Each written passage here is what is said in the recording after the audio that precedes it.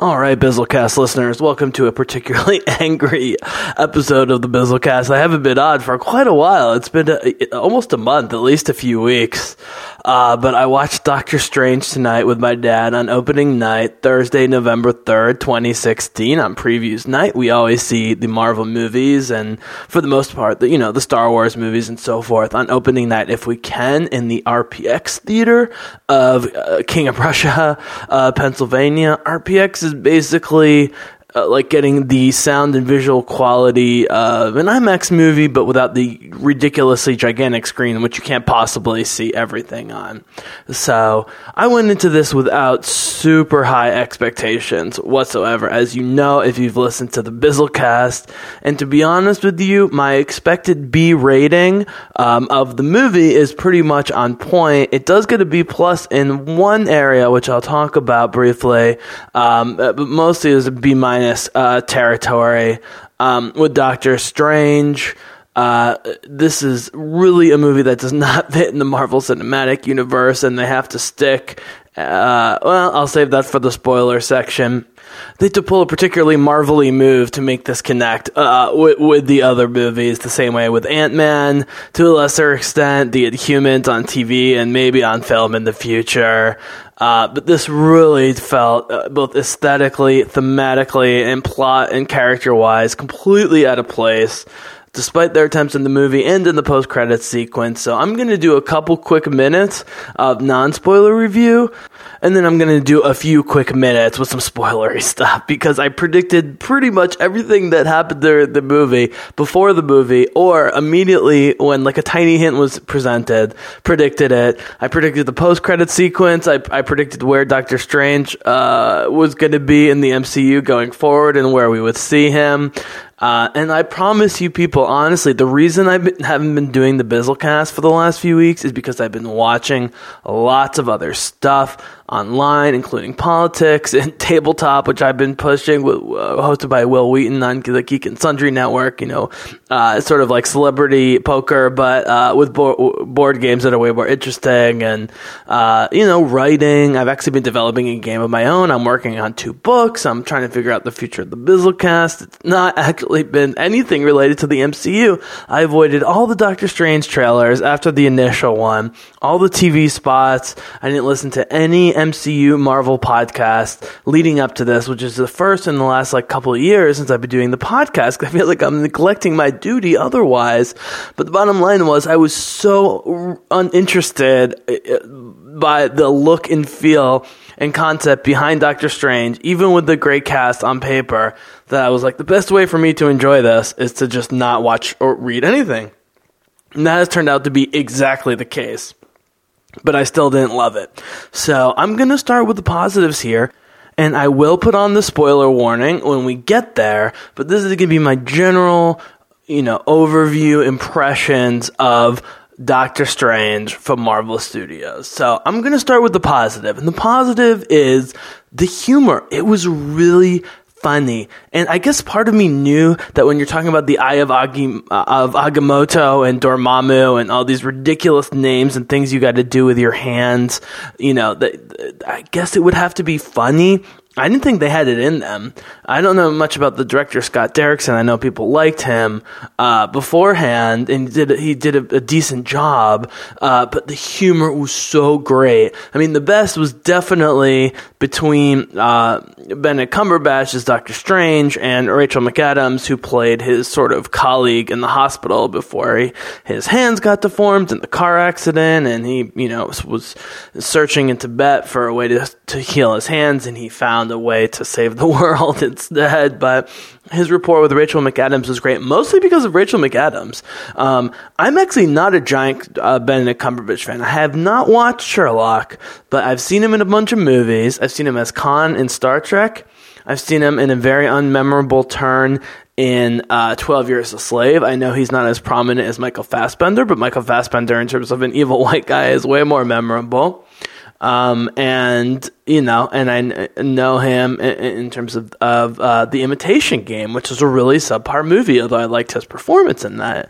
But I also like Keira Knightley's performance in that. So I think he is a really, really, really good mainstream, can handle Paul B. material actor. But his New York accent, you could already tell from the trailers, is horrible. He tried to do all sorts of things with his voice to mask the fact that it was horrible.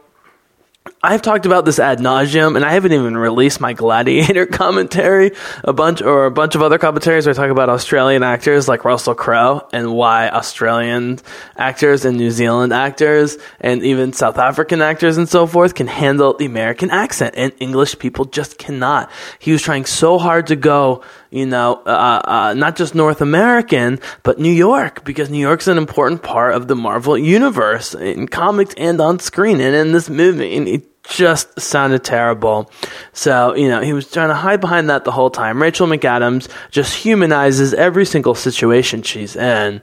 I honestly, when I saw Rachel McAdams in The Wedding Crashers about 10, 11 years ago, and she was so adorable and so beautiful, but so funny at the same time and so engaging, you feel like this is a one-hit wonder. This actress will never do it. Nope. She got nominated for movies like Spotlight and, critically acclaimed romantic dramas that I haven't seen, like The Notebook, that I know is considered like one of the great romantic dramas of all time. Mean Girls. I mean, she is so talented. She can do anything and everything. And she was basically a conglomeration of Claire Temple, played by Rosario Dawson on Daredevil, who's a nurse. Rachel McAdams is actually a doctor in this movie. Although the way they portray her, you think she's a nurse, but she's really a doctor. So she's somewhere between Claire Temple, played by Rosario Dawson, and Jane Foster, played by Natalie Portman. Now, in the first Thor movie, Jane Foster is extremely critical in terms of finding Thor, in terms of figuring, out what he's about and finding his secret and figuring out the whole situation and S.H.I.E.L.D. and, aliens from another planet and, myths from an ancient time in Scandinavia. She puts it all together. In the second movie, they try and make her really sciencey and engaged, but Natalie just feels like a damsel in distress. Right from the beginning that Rachel McAdams, other than being a good ER doctor, is basically a damsel in distress who's been abused and treated poorly by Benedict Cumberbatch as Stephen Strange, which is exactly what you'd expect, and she does a great job with it. They try and make a joke about the fact that he tries to share his secret with her about the, the mysticism and the magic, and, and she just humanizes the whole thing the way that Rosario does with Daredevil.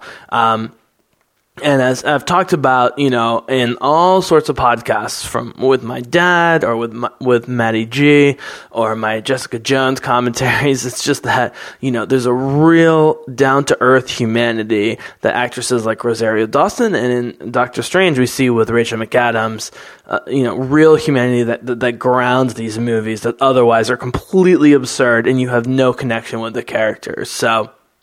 Okay, so the really good was the humor. Benedict Wong, I was hoping was going to be tons of humor.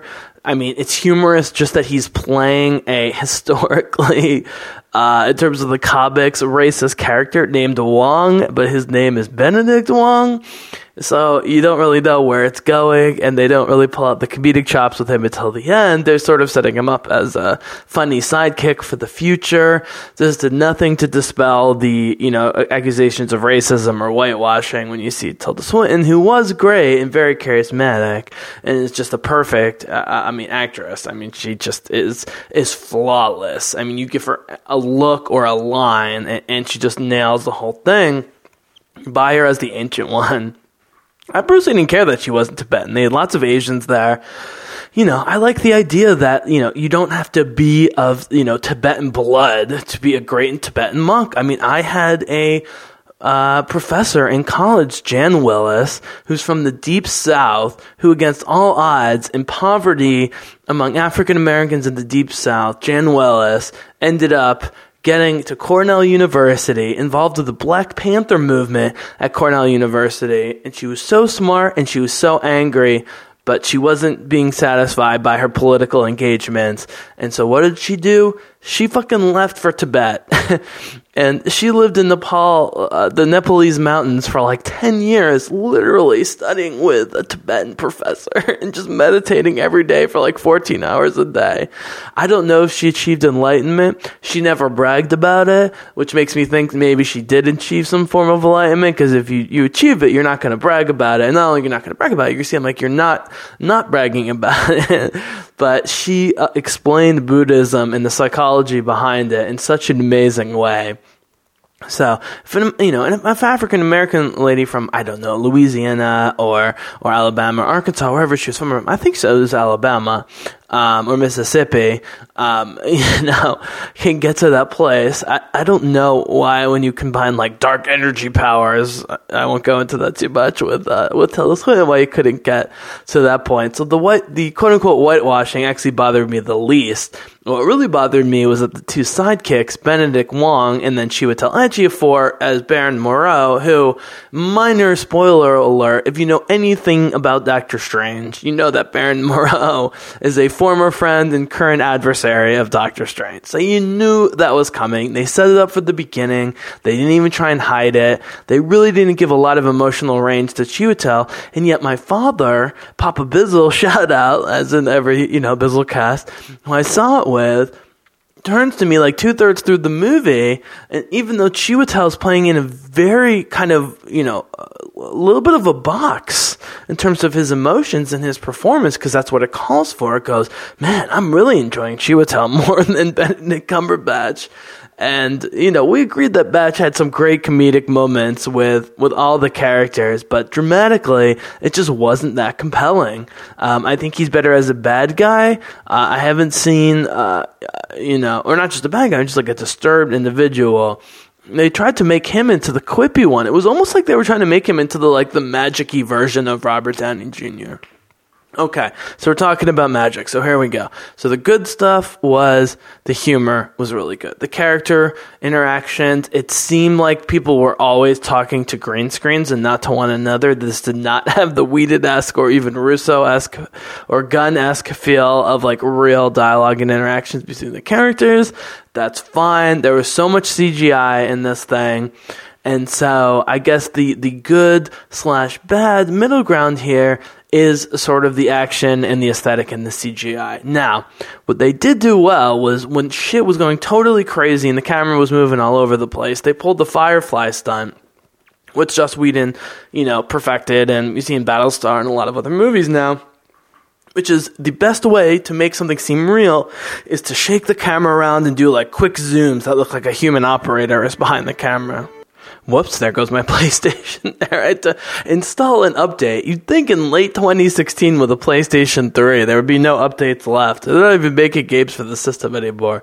The only reason I keep it is because I love replaying Call of Duty and Mass Effect all the time, and mostly use it to play YouTube, HBO, and Netflix and so forth. But anyways... So, there was tons of special effect, and, the question is always how you do magic. And I haven't gone on mic talking about this because I get laughed down whenever I bring it up, and people who claim not to care about box office numbers go, oh, Warcraft only made $49 million in the United States. It must be absolutely terrible, blah, blah, blah, blah, blah. Well, I'll tell you, the magic system in Warcraft, while it didn't always look amazing, I suppose, never looked completely CGI, and it was restrained and limited within the system. And this is what people don't understand. I think this is why it was set up for me to dislike Doctor Strange from the beginning. Because when people find out I'm a fantasy person, they think, oh, you must love magic, like Harry Potter. And it's no, I don't. I don't like that. I like the Gandalf model from Lord of the Rings, where magic exists, and a handful of people can control it, but it's extremely hard to wield, and it's a little nebulous and ambiguous and, obscure in terms of how it's manifested and how you use it and how much energy goes into it. It's not easy to wield magic. And while it can be extremely powerful, you have to save it for certain moments. And my favorite, fantasy series, especially, after Tolkien, Raymond T. Feist, who did the Rift War, and many series after that, is that you have powerful wizards, but there's only a few of them. And it's extremely taxing on them to manifest magic. In this movie, there was no sense of it was all about learning knowledge. It was like, well, once I read this book and can read this language, then I can manifest this level of magic. It's like, no, it has to take a certain amount of energy from you. And this isn't just about, role-playing games. That just makes sense. You expend mana or whatever you want to call it, or life force, and you should get tired. He never got tired. He was never tired the whole time. He was only limited by, it's like Iron Man. It's like the Iron Man suit. People are comparing this to the first Iron Man movie, and I think it's an apt comparison. But from my perspective, that just shows the weakness of this movie, because I happen to think the first Iron Man movie is extremely problematic and not that rewatchable. I hate origin stories. I'm really fucking sick of it. All I can think of was Iron Man and Batman Begins and Ant-Man the entire fucking time this was going on. That's why I love the first Thor movie. That's why I love, the Avengers movies, is you just jump into the actions. That's why I love fucking Jessica Jones. Even among the Defenders, but compared to any of the Marvel properties, because there's no traditional origin story in Jessica Jones. You hear about her past and she's immediately jumping into it, because the human interactions and the dialogue and the character stuff that comes out, that is what's interesting to me. I don't care about plot points. I don't need to know how it went from A to B to C to D to E to F to G to get the origin story done. And they had to cover it over with humor and all sorts of crazy special effects, which, by the way, weren't that crazy and came essentially in three types during the movie. There's the glowy, orangey yellow, typical, magic wand stuff, where you create circles and glyphs and runes and so forth, and that makes stuff. So that's one.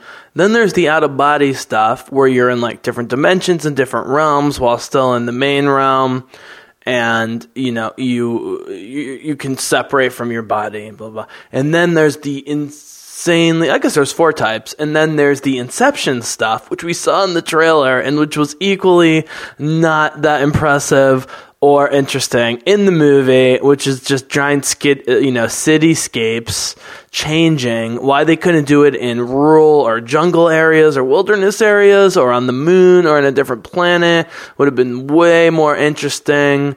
I couldn't help thinking of Stardust, the amazing book that they turned into a movie by Neil Gaiman, in which Charlie Cox and Claire Danes are the main characters, and you got Mark Strong, and you got Michelle Pfeiffer, and other great support characters. But Claire Danes plays a fairy princess from the stars, and Charlie Cox in a Harry Potterish kind of universe.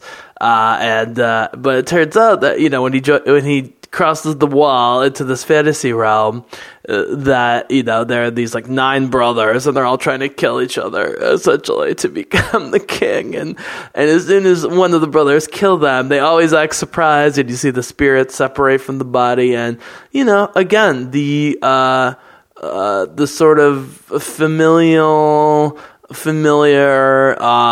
Marvel humor helped kind of make some of this movie more tolerable. I was laughing a lot. I was definitely chuckling a lot, and I'm a big fan of the chuckle. Wheaton makes me laugh out loud. And Gunn at times, but some of Gunn and the Russos, and in this movie, you have a lot of sort of external chuckles, as I call them, and I really enjoyed it, especially with him and Rachel McAdams, occasionally with him and his sidekicks. Tilda Swinton had a lot of great one-liners. Her body movement, her facial gestures, as always, were completely on point. She drops him on Mount Everest and convinces him to study, and there's a lot of cultural appropriation of Asian culture, philosophy, religion, and mysticism, which I actually don't mind. None of it was particularly that insulting or just you would raise eyebrows at. There was none. I'm really sensitive to this kind of stuff. But the bigger problem was that there was no real philosophical depth to this entire thing. I mean, this felt like all three Matrix movies repackaged in a Marvel movie with a guy who could do magic. He was like the one. I mean, in every single way, he was like a Neo from the Matrix, in the important ways. And his ability to bend reality, and other people surprised at how quickly he learns how to bend reality and the things he can do with it, and his sort of, moral hesitation at making certain choices with the power that he has. And, being a superhero and making fun of superheroes at the same time. Okay, so here's where we enter spoiler section, people, because I can't bash the movie or talk about it with particularly great authority without going into some spoilers. So this is officially the spoiler warning if you are still here. And that is the very end, in a annoying but funny repeating scene where he's bending time to his will, which, by the way, has completely changed the landscape, even beyond Thor and Iron Man and the Hulk of the Marvel Universe. If he can create endless time loops to get what he wants, which is what happens at the end of this movie, to force Dormammu, the evil dark energy, force, who's even way stronger than Thanos. I mean, now we literally have a guy who operates between the multiverse who's worse and more powerful than Thanos. So why, even though I haven't cared about Thanos at all and expressed my disdain and disgust and disappointment with the Thanos portrayal so far, I care even less about him now, because between Doctor Strange and Dormammu, they're so far beyond what's going on. And spoiler alert, here's the official one. As soon as he picked up the Eye of Agamotto, which I only know because of fucking Paul Herman at Marvel News and Modern Myth Media and his Star Wars podcast. Shout out to you, Paul. I doubt you're hearing this, but if you do, thank you. But as soon as I saw the color of green and the way it was being manifested, and then he talks about it being a weapon of time, with the Eye of Agamotto, I'm going, oh my god, this is the green Infinity Stone. I turned to my dad literally like 15 minutes in when this happens. I said, that's an Infinity Stone. It's the time gem. And of course, they wait the entire movie to announce it, and then they have to shove it in your face by having Benedict Wong say it, which is fine because people are still having trouble figuring out why they should care about 6 Infinity Gems of different colors of the rainbow. But the bottom line was, there's a lot of glyphs and runes and stuff, and you've got the green of the time manipulation. Everything else is kind of a yellowish orange.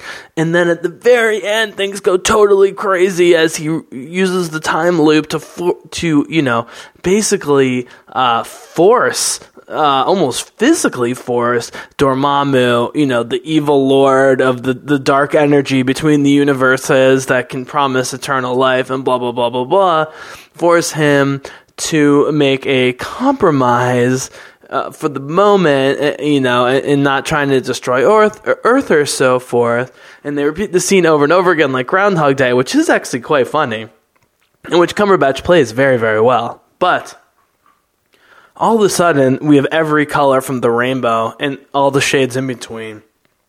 We have another faceless, nameless. I mean, he's not faceless and nameless, but I don't remember his name, and he just looks like a white guy, evil villain, where they screw up their eyes. And so that's how, they're the bad guys or whatever.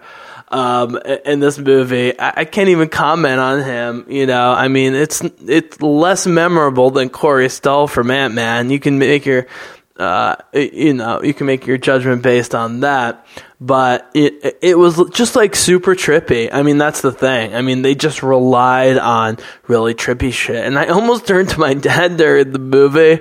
I'm sure he's listening to this. Hope he doesn't judge me too much. And I'm going, I wouldn't do this in this age and day and age of my life, but there was a time when I really, really, really would have liked to see this movie taking some mushrooms, which actually is talked about by Doctor Strange when he's trying to early on when he's trying to figure out what's going on with the magic and stuff. He says it's psilocybin, which is mushrooms, or LSD. I've never done LSD. I can only imagine.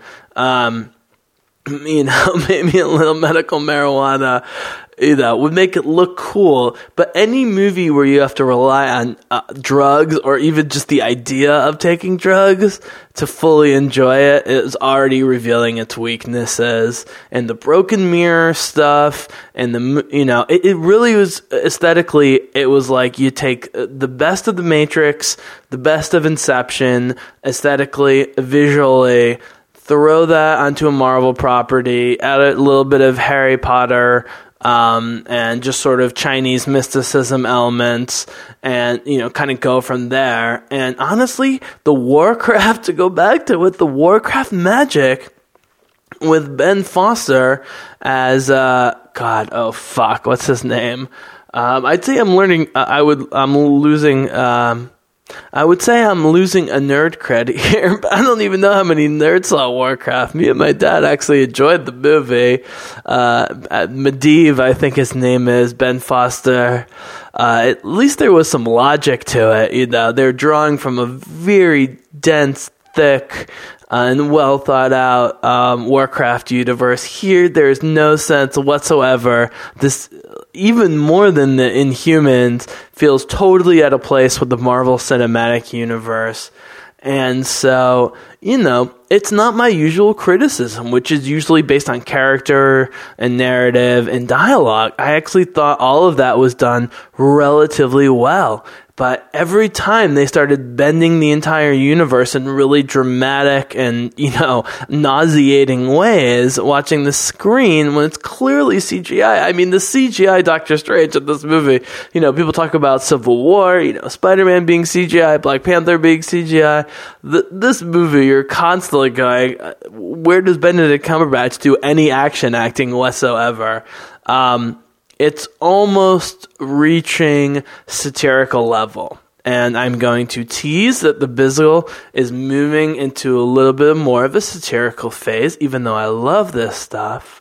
But I have to mock it. And I will tell you, people, and I'm going to close with this because I don't want it to be too long. And I'm going to have on, I think, Matty G when he sees it in a couple days. And maybe Gabriel. And we'll see, maybe Papa Bizzle come on. But I will tease that, the first preview, while the lights were still on, was of Rogue One, and the sound was terrible, and people were talking, and I got more chills on the Rogue One trailer than at any minute of Doctor Strange. And I think that just proves that even though I grew up loving both Star Wars and Marvel, that Star Wars is more eternal, that the one movie a year model is really the thing that makes the most sense.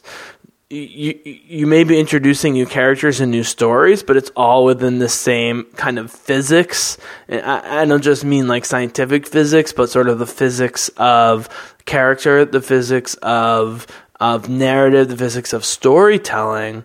I guess mechanics is really the word I'm searching for here. There's certain mechanics of storytelling that George Lucas, with the original trilogy, nailed, really failed on a lot of levels with the prequels, but still applied the same approach overall, in which J.J. Abrams definitely brought to episode 7, which Rogue One really seems is the case. As you know, I'm way back on the Rogue One bandwagon. It's just a visceral thing for me. It just feels good. I don't know. I can't explain it. I don't know if it's going to be like objectively good, but I can already tell I'm gonna enjoy it. I wasn't that curious about Doctor Strange after the initial trailers, and I remain not that curious, and glad to have seen it once, but I just don't think the Marvel movies, I think they're spread too thin, honestly. I think there's too many movies. I don't think 2 a year is necessarily bad. And then you had an X-Men movie, like Logan next year is going to be great, I think. The rated R final Wolverine movie with Patrick Stewart, and looks like an amazing young female actress.